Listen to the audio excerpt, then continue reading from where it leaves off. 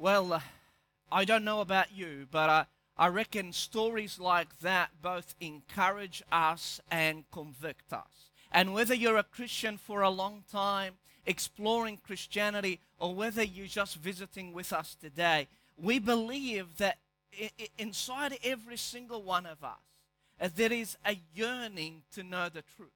There is a yearning. Some of us are on happiness quest, but most of us, deep inside of us, there is a desperate need to know the truth. And maybe even here in this place, some of you have experienced what Paula have experienced in her life. Maybe you went through different worldviews. Maybe you've experimented with different paradigms and maybe even different religions. And maybe you are here today with an undeniable conviction about the claims and the truth of Jesus Christ. Maybe for others of us today, you've grown in a secular environment where people spoke about different ways of living, different manners of life, and different faiths. And maybe you've heard it once, twice, and maybe many times, where people would say to you, aren't all religions leading to the same end? And you wonder, if people are living the moral life, the moralistic life that their religion is espousing and encouraging them to live, and my background is encouraging me to do the same, is there a difference? Or maybe for you, like me, we grew up in a Christian environment. Maybe your parents were practicing Christians, or maybe just were Christians by name. And as long as you were in a family home, or as long as you were in a church environment, you recognized the reality of God. And you understood that, you've inherited a faith that is at least solid for your loved ones, for your parents, for your grandparents. But for you, maybe for you, it wasn't so clear. Just because you inherited a faith didn't necessarily translate for you as a wholehearted conviction of the reality of God. And maybe for some of us here today, your conviction of God is He's in the box and really He's dead. Maybe you're not like Friedrich Nietzsche, who spoke about God being dead. The philosopher that said, God is dead and we killed him. Maybe you didn't say that out loud, but maybe subtly deep inside of you, God was not alive and influential in your life. Maybe in the reality of traditions, or maybe in the religious activities in the church environment, God seemed okay. But when it came to your decision-making process, maybe when it came to your friendship groups, maybe when it came to your aspirations in life, nothing was different between you and those who considered God to be dead. I acknowledge that growing up, my parents were full on in the faith. They had known the reality, the personal reality of Jesus Christ and His claims. I grew up inheriting that, but as I went to school, God was dead to me.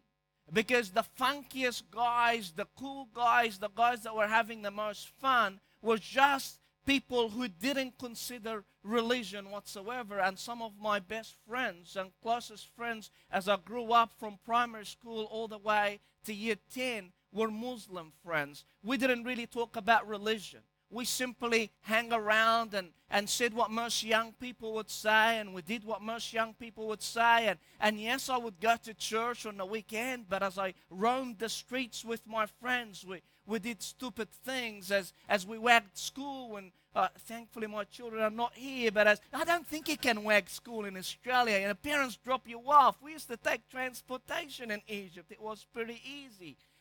But we were no different from those who didn't acknowledge the reality of the Christian faith. Until in year 10, a new Arabic teacher, and Arabic teachers in Egypt were also Islamic religion instructors.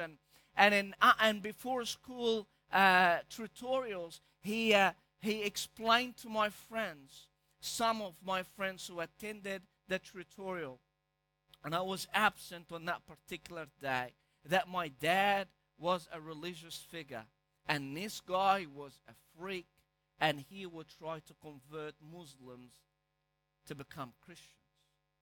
And something happened from there on. He incited some sort of division between me and my friends, and the jokes that we would to joke as usual were no longer taken as something simple or naive. They tried to figure a narrative, a religious narrative, in everything I did and said. And you know, when there is a little bit of awkwardness between friends, and you say, where did that come from?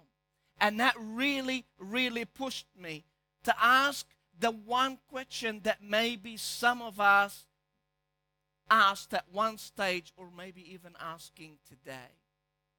Is Christianity different enough to warrant the risk of me being different?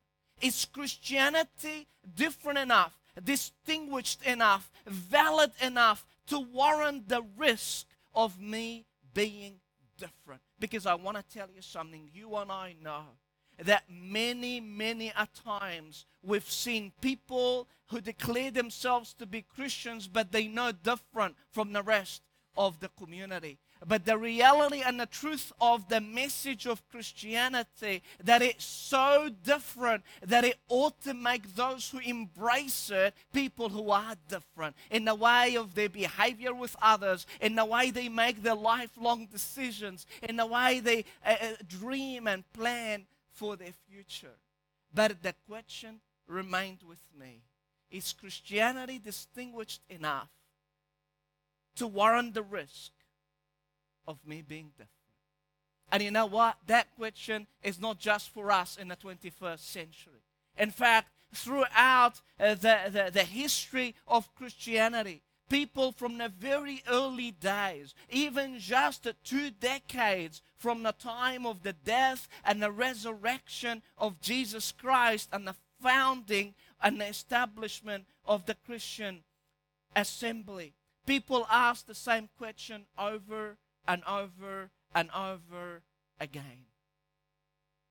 And to them, writers, then what we know as the New Testament writers, the literature writers, ancient literature that are held still for us today. This wasn't a book that put together by some freak. These were actually literature, letters, or books that were written, real letters that were written to real people at real times. They were mystical. And one of those letters that were written in the year 48 AD, guess that is less than 20 years from the death and the resurrection of Jesus. Susie's mom passed away more than 20 years ago. And I can tell you, we can quote some of the things that she said. We can still visualize some of the things that she's done. We still remember some of the food and the way of her hobbies and how she treated people. You don't forget, you don't get amnesia 20 years later. So this letter that's been held for us, an ancient letter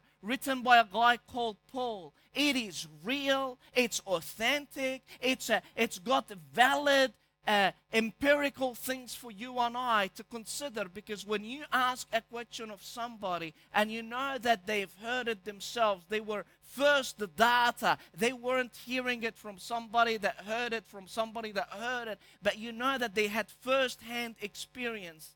That is so incredibly powerful. And in the next 4 weeks, I'm going to share with you, I'm going to read out loud and attempt to the best of my capacity to explain to you what that letter says about the uniqueness and the difference of Christianity. And it's written by a guy called Paul, and it is called the letter to the Galatians. And today we're going to look at just the first chapter. You know, those letters weren't written in chapters. It was like almost like the first part of the letter. And the letter was just like every other normal letter that was written in the Greek era. And it starts with the writer. The writer, these days we write, if you're writing a letter, you write it to the first name you write there is the name of the person that you're sending it to, just in case they forgot their name.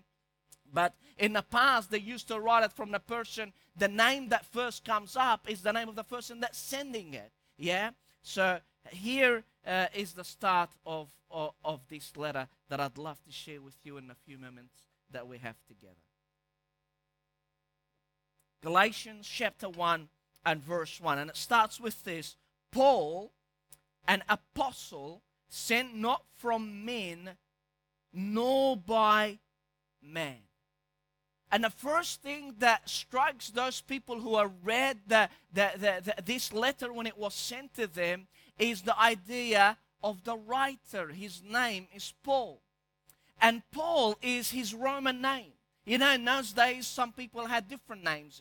Paul, this guy, had a Hebrew name. Some of us who grew up in church will understand that his name was Saul. This is his Roman name. He was a Roman citizen. And he's writing to people who are of no Jewish background. So he's saying to them, hey, I have no Jewish distinction or credibility that I bring to you. I don't bring you my Jewishness. I bring you my Roman heritage. I bring you the whole concept like you bring to the table, that you have nothing to bring to God except who you are. But Paul wanted to remind them of his story. Because if he's going to talk about the distinguished features of Christianity, he wanted to explain to them where he's come from. So he says to them, Paul, an apostle, and the word apostle means somebody who's sent by commission, somebody who's got an authority. And it reminded those people of those who are known to be apostles in the church of Jerusalem, the friends of Jesus, the 12 disciples whom Jesus walked with, taught, and commissioned to go to the ends of the earth, even though they had no clue what that means, and to speak to others about the reality of their encounter of Jesus. And he was saying to them, you know what, I am just as authoritative as those people who are in Jerusalem, who are considered the pillars of the faith, the people who have known Jesus and seen him and walked with him for 3 years. He's saying, I have authority, so wake up to what I have to say. And he says, listen, what I bring to you, the message I bring to you is not a message that I copied from somebody. It's not a message that I sent through someone, or a message that came to me because of somebody else's teaching. I'm going to send you something firsthand.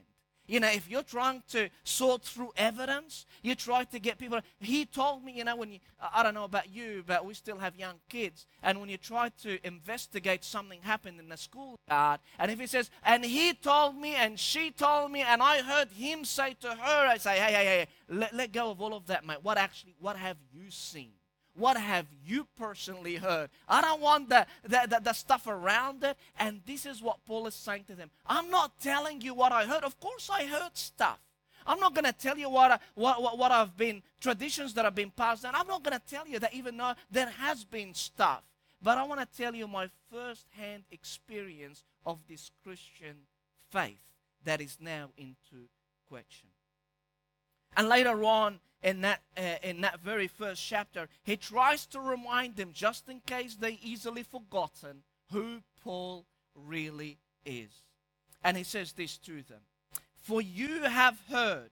That means they either heard directly or either heard through other people that told them that. You have heard of my previous way of life, or my previous manner of life in Judaism.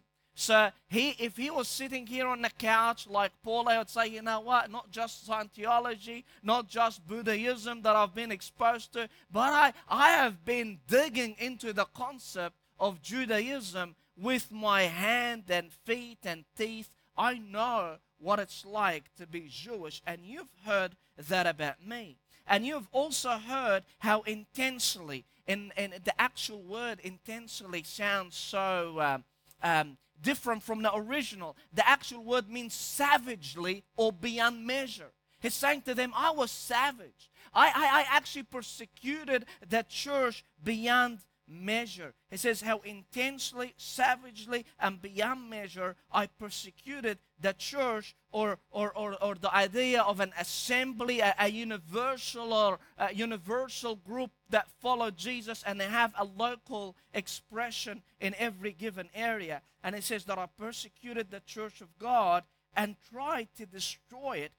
This was written of cities that were destroyed by the enemy. It's saying I was like an army coming against the Christian church. I'm trying to absolutely ruin this church. And he says, that's me. And not only that, but I was advancing in Judaism beyond many Jews of my own age. He's using the idea of a competition. Like if you put all the Jewish kids, all the Jewish young people, and you try to see who was performing to the best of their capacities and who was advancing ahead of others, who was perfecting themselves in the observance of the law and the traditions of the fathers, you would find me at the front of the race. It says, I was advancing beyond many of the Jews of my own age and was extremely zealous. And the word zealous is what's used of zealots. They were like people who create havoc. They were like political freaks that were causing all types of revolts against the government. But it's saying that's how enthused and how full on and how difficult and challenging my ideals were for the traditions of my fathers. Here is you have somebody who's got every right to tell you their story. Somebody that is about to tell you why they believe what they believe, not because it was an airy-fairy thing, not because they received it from somebody else who told them that somebody else saw something else and now you're gaining it second or third hand. He's saying, look at me, where I was, and then he uses the word but. But everything changes. You know, when Paula says that, but, you know, in the time of her mom, everything changes towards the end of her mom's life. And Paul says this, but when God has set me apart from birth. And the word set me apart here is like you put something to the side for an exclusive use. You put something to the side and say, this is only going to be used for this. Okay? And he utilizing for them the imagery of the prophets of the Old Testament, just like Jeremiah. When Jeremiah said that God set me apart as a prophet, somebody that was set for God's use only. And Paul here is so forthright. He's saying, I'm like those prophets that other people coming today and say, listen to them. I have just the same authority. I just have, this is a brand new era. We're not just running back to Jewish traditions and prophets. I'm telling you, we have the same equal authority to speak about God and the faith. And he called me by his grace. And the word pleased, it really should have come early on when it says God was pleased to set me apart from birth and call me by his grace. And the word grace is the word of our week that I wanna explain to you a little bit more of it today. And most Christians grew up with the idea of grace. If you're non-Christian, you're probably the only grace that you've heard of is when you have dinner and you say grace before dinner, where it's a little bit more than that. The grace most Christians grew up observing, it means unmerited favor. That means God gives you something or treats you in a way that you don't deserve or you don't merit or you don't earn. Just like if somebody gave you a gift, you don't go back and say, hey, how much do I owe you? It's just free. It's something that you receive because you didn't earn it. It was because of the goodness of the giver. But believe it or not, grace is so much more. The word grace, literally, the concept of grace literally means the total supernatural activity of God in a human life. It literally means transforming power. So Paul is saying, God, I was so far away from Him. This God that of the Christian faith, I was persecuting His people. I was hurting Him in the process. But out of His grace, His transforming power, because of nothing I have done, He came into my life absolutely freely, and He transformed me. He transformed me. I was a persecutor, and now I am a preacher. Look at what he says. He says here that He was pleased to reveal His Son in me, so that I might preach Him among the Gentiles. That I might preach Him among the Gentiles. What Paul is saying this, he's saying the power of God, it transforms ridiculously. It transforms beyond measure. Like, you can't get this, I can't get this. But if you've heard the news, and you've heard about those people who embrace a particular ideology or a particular faith in the Middle East, and they're trying to bomb people around, you imagine a suicide bomber coming into our church. I bet you most of us will be running for our lives. But imagine this guy comes and falls in the middle of the aisle here and says, I believe in Jesus, and I will no longer kill people and destroy women and children. I will no longer put them in imprisonment and kill them. That is Paul. If you want to know Paul, he was almost your suicide bomber of the 21st century. And you imagine that. I'm sorry. But you imagine somebody that is so incredibly against the faith. Not only does he receive it, but all he wants to do with the rest of his life is to promote the faith that he once wanted to destroy. That's freaky. And you say, what happened? What happened? What happened is simple. He experienced the transforming power of an almighty God that grabs you, that changes the reality of this God is so much more superior. You see, here, the people acknowledge right away the story of Paul. The story of Paul when he was trying to destroy all the Christians, and he was getting letters from the authoritative Jewish people to destroy the Christians all around. He was on a mission. And a mission of destruction. And as he was going to Damascus to grab more Christians and to destroy more Christians, he met with the risen Jesus. He met with somebody that he heard about all along. You remember, maybe if you grew up in a Christian environment, you'll remember in the book of Acts, which is the story of the church, Paul was standing there whilst a guy called Stephen was being stoned for his faith. Not stoned like stoned as you think today. He was being literally stoned.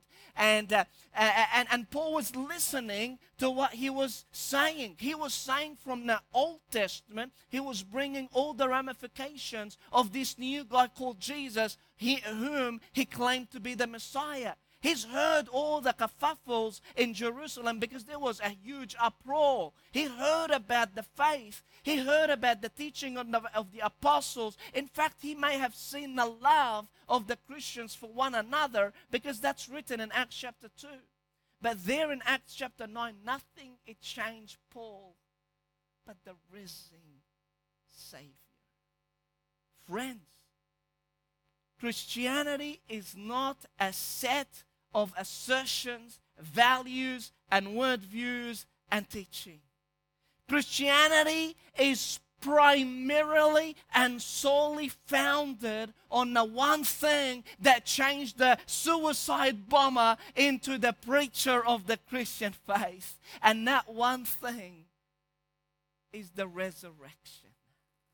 You know, nobody in the days of the book of Acts would say, you know what, but Paul said so, but Peter said so, but John said so. They didn't preach the teachings of the apostles. They went out there and said to them, friends, the reality is God Almighty has broken into the world. That's why Paul says there that he chose to reveal his Son in me. The idea of revelation is not new information, because Paul has heard it before.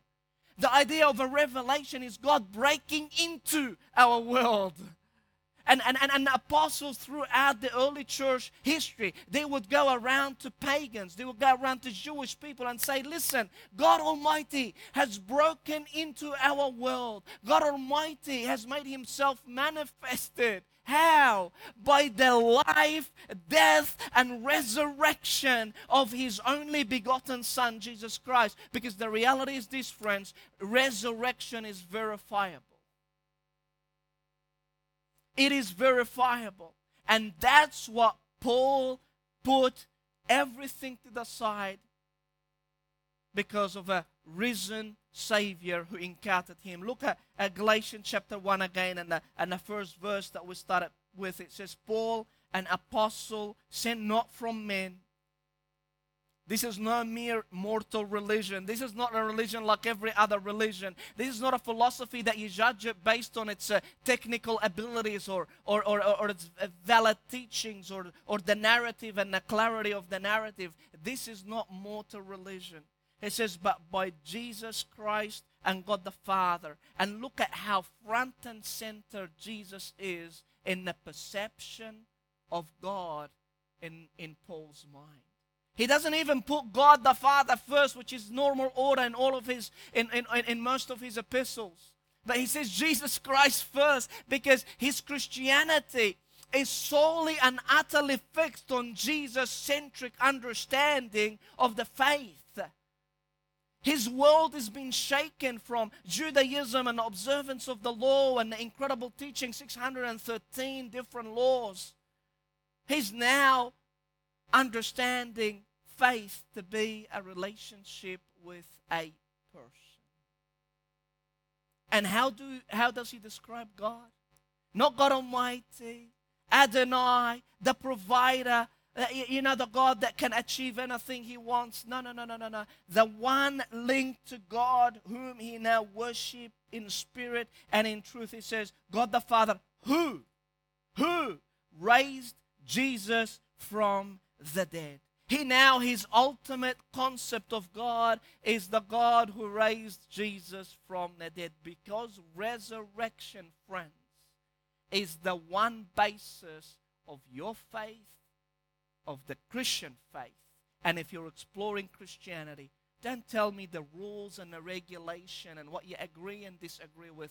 Can you rely on a historical event that nobody denies except Muhammad, except somebody that came centuries later to say that Jesus did not die and conflicting the ideas that he writes about in his book? But everybody else cannot deny the historical concept of a Jesus who lived and died and rose again. And look at what Paul tells the churches in Corinthians.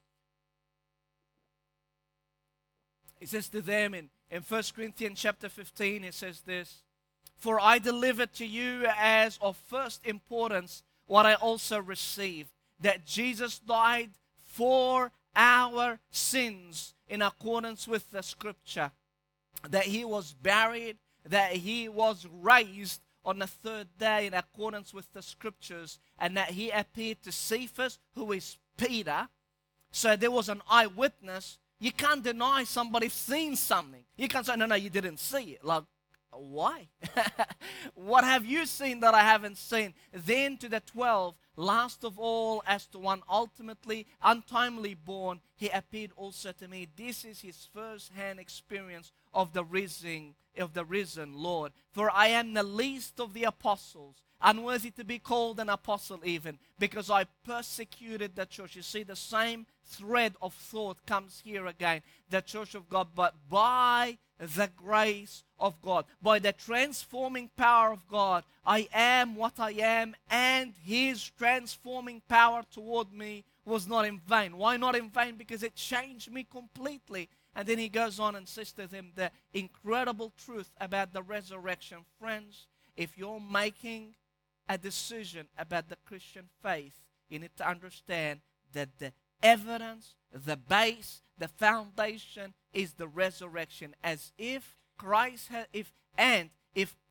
has not been raised, then our preaching is in vain. And the word preaching usually Paul uses in particular in Galatians as the gospeling, the good newsing, if you like. He uses a word and makes it a verb.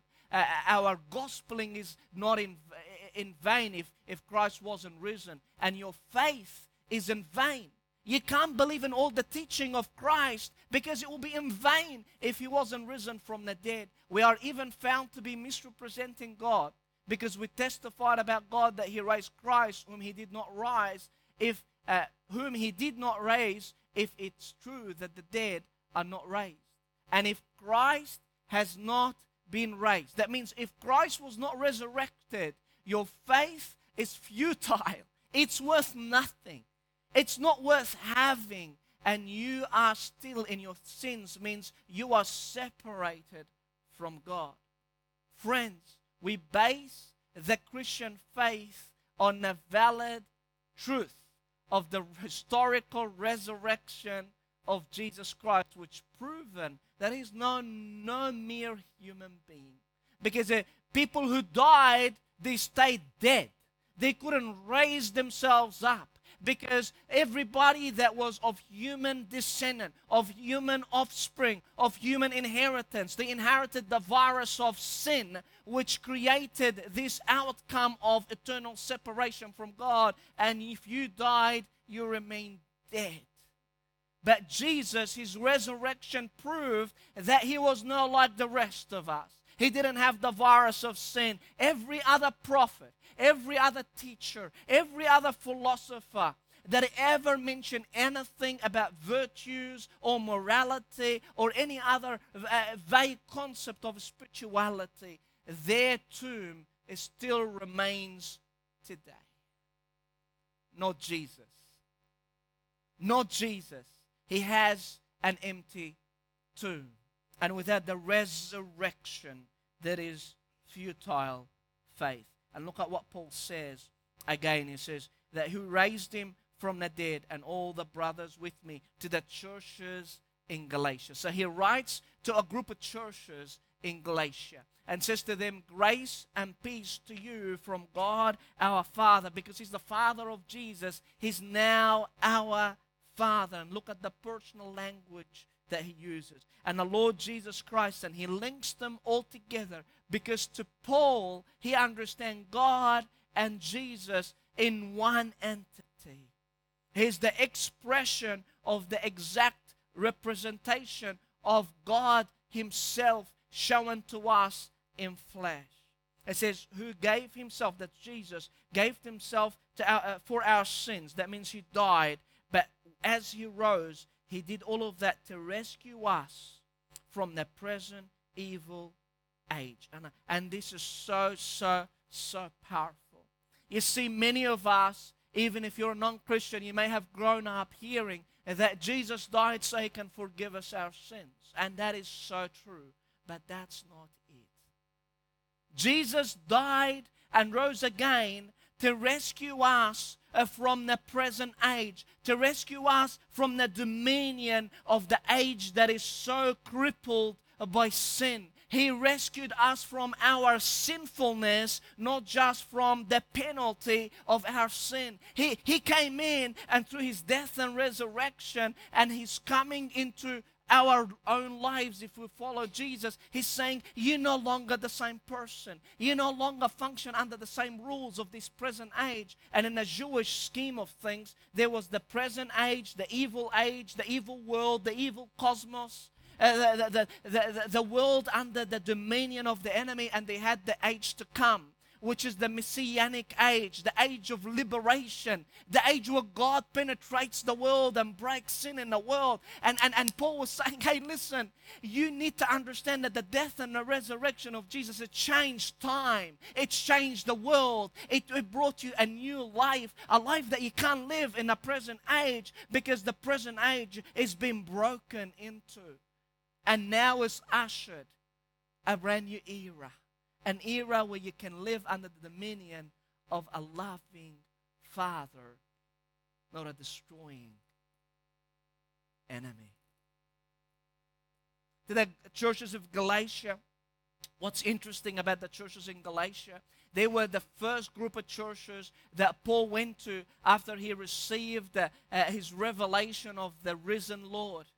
And he went and had different opportunities to reflect on this newfound faith. And then finally, after several years, he went to Antioch, a church, and they gathered around a group of people. And whilst they were praying and worshiping Almighty God, God said to them exactly the same language that Paul uses here. He said, set apart for me Paul and Barnabas, or Saul and Barnabas, for a mission that I've told him about, that they would go to the Gentile world. And this was unheard of. People thought Christianity was a sect of Judaism. It was just a branch of Judaism. But here, they unbelievably went to a Gentile world. Gentile means people who are of no Jewish background. And Paul knew from the start that this was his calling. And this was the region of Galatia. Most scholars tell us it's a Roman province in south central of Turkey. And it had predominantly those 3 or 4 cities: Pisidian, Antioch, Iconium, Lystra, and Derbe. You can read about them in Acts 13 and Acts 14. They were the first mission trip. They were the first journey. They were the first, if you like, the first adventure of Paul to fulfill this great, incredible commission, this amazing assignment that God Almighty, in His person, by the power of the Holy Spirit, entrusted him to pioneer Christianity. And he was so excited because there were miracles. A lame person would walk, and they wanted to worship Paul and Barnabas. He says, no. You can't do that, friends. You know, we're mere mortals like you. And the churches were so encouraged. Those pagan people, imagine pagan group of people that knew nothing about God, came to the faith. And it's written about them in Acts chapter 14 towards the very end. Actually, we'll go to the next one, please. They preached the gospel, which is the concept that we're going to have a couple of minutes talking about in just a second. It's amazing. It's the good news. It's the good tidings. In that city, in all the different cities that they went to early on, and won a large number of disciples of Jesus. Then they returned to Lystra, Iconium, and Antioch. They are the group of Galatian churches, and strengthening the disciples and encouraging them to remain true to the faith. They have a Christian faith. They have a faith that's centered on the person of Jesus Christ.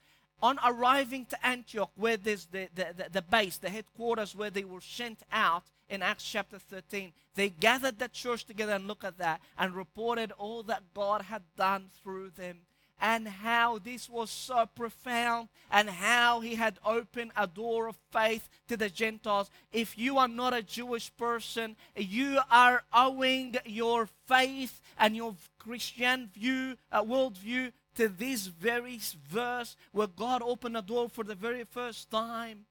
Because early on the disciples didn't really pursue the ends of the earth. You know, Peter went to one household, but then refrained from continuing. If it wasn't for Paul, maybe you and I wouldn't have been Christians, and you, even if you're a non-Christian, wouldn't have heard about the Christian faith. They were the babies of Paul. That he was so proud of what he's accomplished. It's the first time where the non-Jewish people came to faith. And you know the sad thing?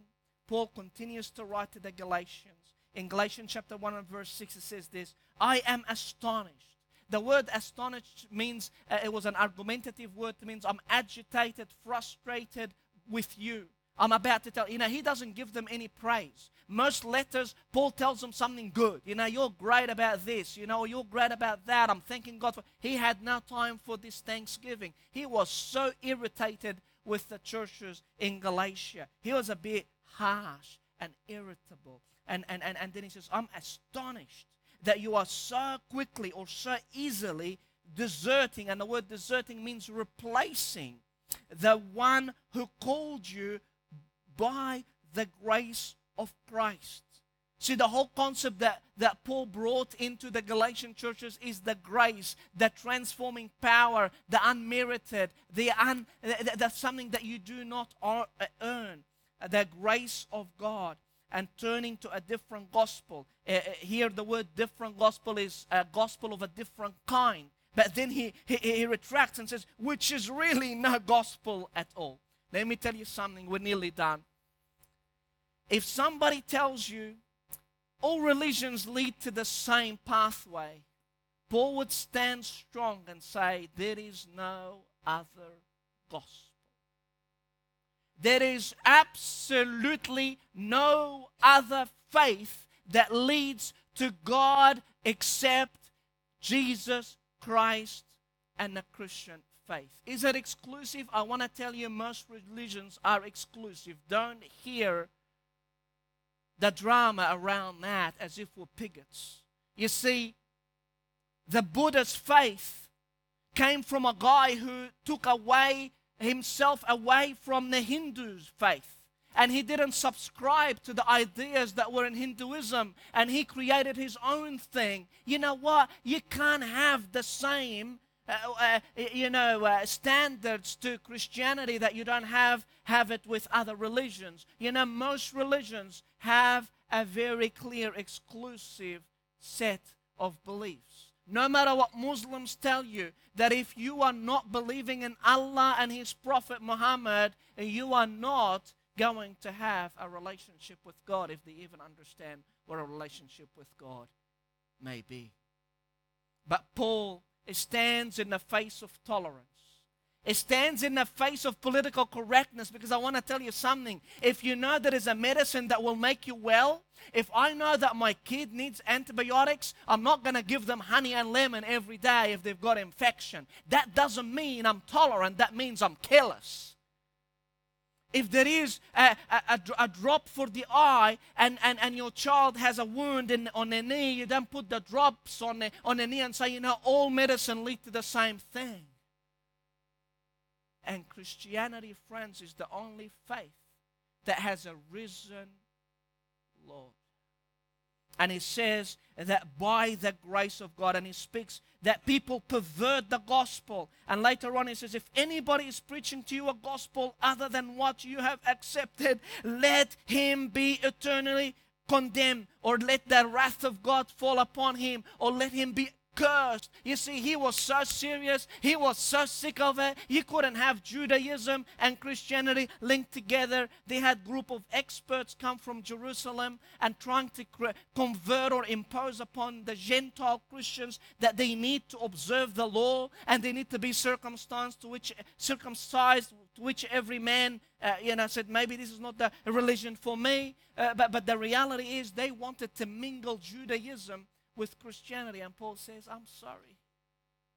There is no political correctness in that. It's completely incompatible.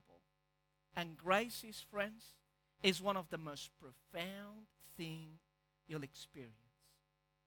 We are told in another letter written to a group of people called the Ephesians, that we are saved by grace, and that is not from us, but it is the gift of God.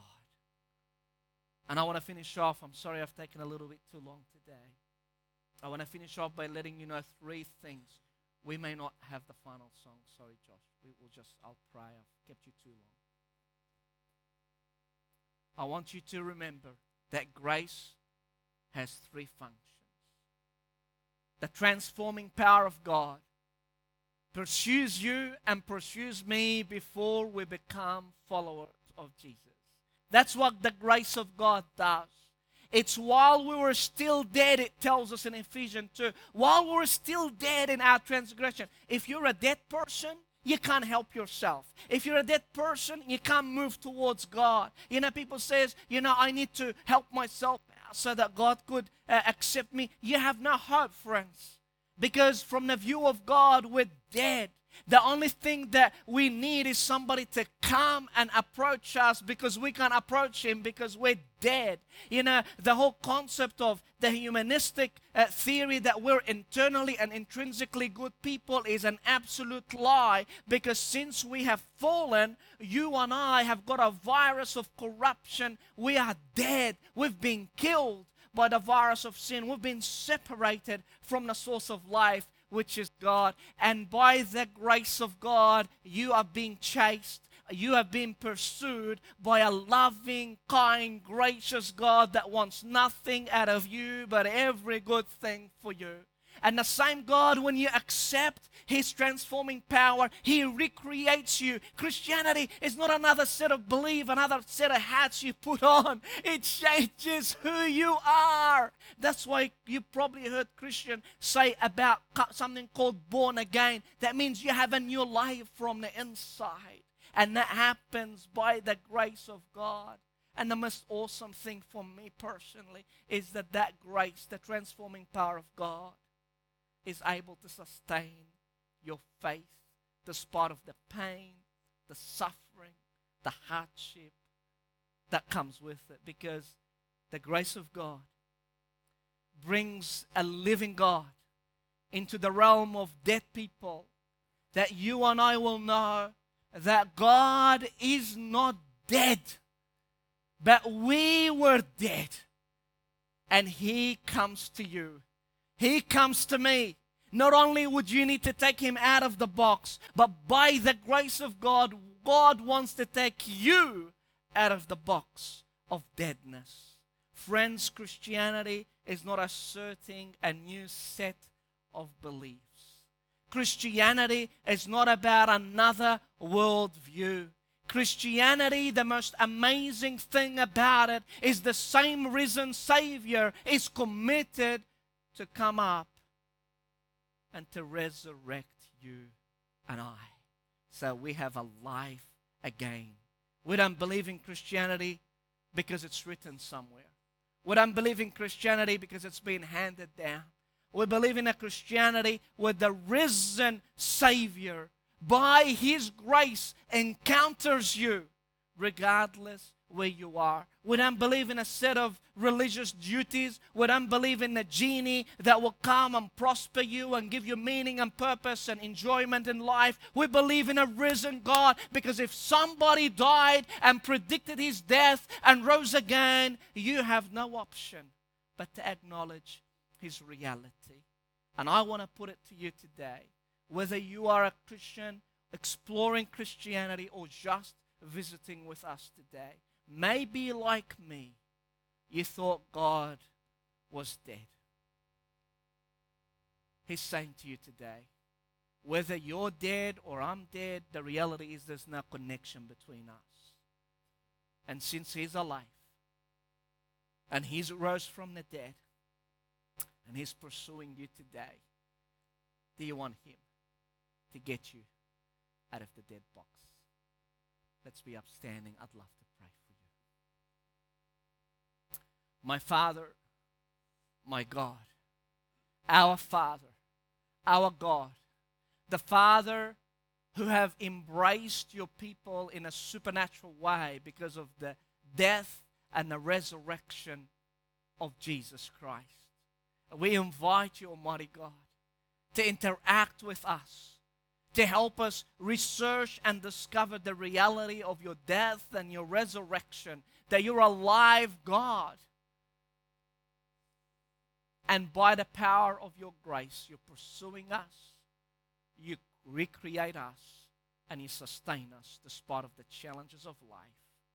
We ask for every single one of us that you would do something special today, even right here and right now, that we know that we are on your radar, despite of our spiritual affiliation, regardless of how far we are from you today.